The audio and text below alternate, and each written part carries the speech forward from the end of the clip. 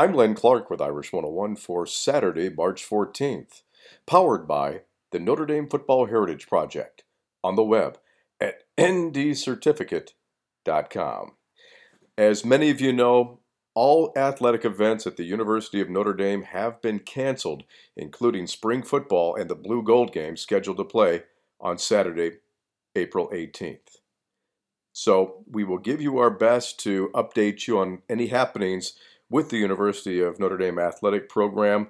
As soon as we get the information, we will pass it along to you here on Irish 101.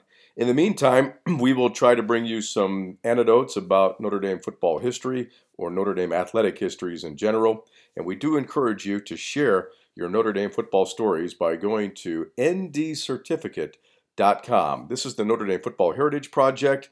That is actually a project that is telling the Notre Dame football fan experience.